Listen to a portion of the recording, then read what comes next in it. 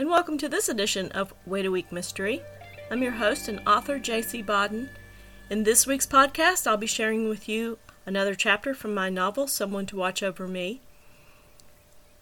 If you like what you hear and can't wait a week for the next installment, Someone to Watch Over Me, as well as the other 3 books in the Devlin O'Quinn mystery series, is available in both Kindle and paperback format from Amazon.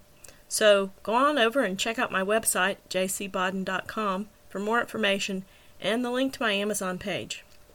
Now, let's not wait any longer. Here we go with episode 122, Someone to Watch Over Me. That's chapter 22, Banter. Jenny's story. Wednesday morning dawned bright and cold. The dreary weather of the day before was gone. As I lay in bed, I felt better just seeing the sun stream through the crack under the window shade. It had taken a while to fall asleep, but I had managed tonight without nightmares. I raised the shade and let the light fall across the bed. The sunshine was cheerful, and I felt better than I had in days. Soon, though, the events of the past week surfaced, and I shivered when the image of my name, painted in red on the dorm doors, merged with the red blood of Amy Patterson on the sidewalk. Determined to think about something else, I pushed the covers back and climbed out of bed. In the small kitchen, I started a pot of coffee, thumbing through my chemistry notebook while waiting for it to brew. I realized that studying was the ticket. Diving into my books would take my mind off everything else. I poured a bowl of cereal, added a splash of milk, and grabbed my backpack. Seated at the table, I began to eat and study, and before I knew it, an hour had passed, and my coffee was cold.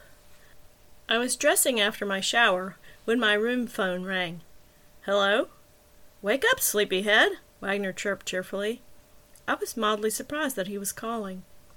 "I'll have you know that I've been up for a couple of hours, thank you very much." "Really? What have you been doing all this time?" "Studying. What else?" "Oh, I don't know. What else could a beautiful young woman sitting around in her robe do?" In spite of the fact that I was by myself, I blushed. "God, Wagner, you're impossible." "What are you doing?" "I just finished eating my breakfast after an all-nighter at your dorm, and I was thinking of you before I went to bed." I pressed my fingers over my mouth to prevent the nervous giggle from escaping. "Are you still there?" "Yes." "What's wrong?" "Nothing." "I'm trying to send some signals here, Jenny." "Oh?" That nervous giggle threatened to escape again. "Yeah." "Okay. So, are you getting them, or do I have to be more direct?" I swallowed, trying to get enough moisture in my throat so I could say something besides one word at a time. "Directness works." 2 words. Wow.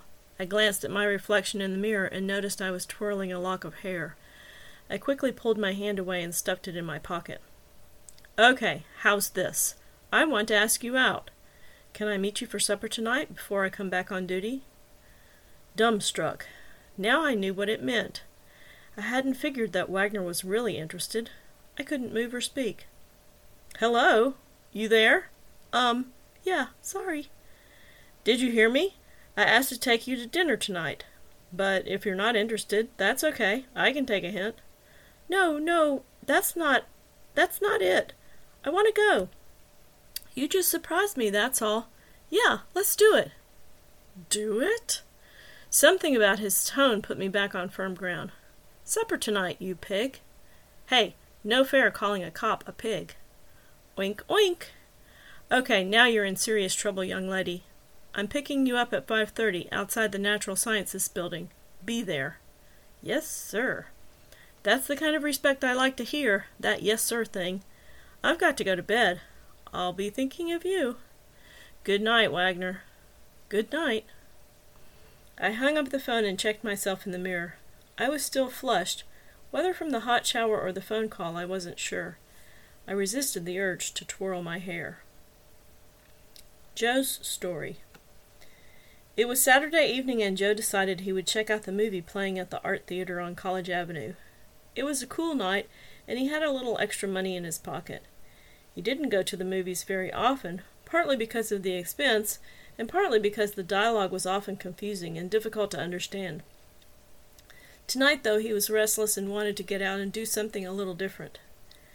After the movie, a mildly amusing horror flick without much plot or dialogue beyond blood-curdling screams, Joe headed back to his apartment. It was cool, and a fog was rolling in off the river. As he walked, his hands shoved in his pockets and eyes on the sidewalk, a man shoved past him, leaving a wake heavy with the stench of whiskey and cigarettes. Joe was transported back to that day, on the stairs of his apartment building, when his mother's killer had passed him.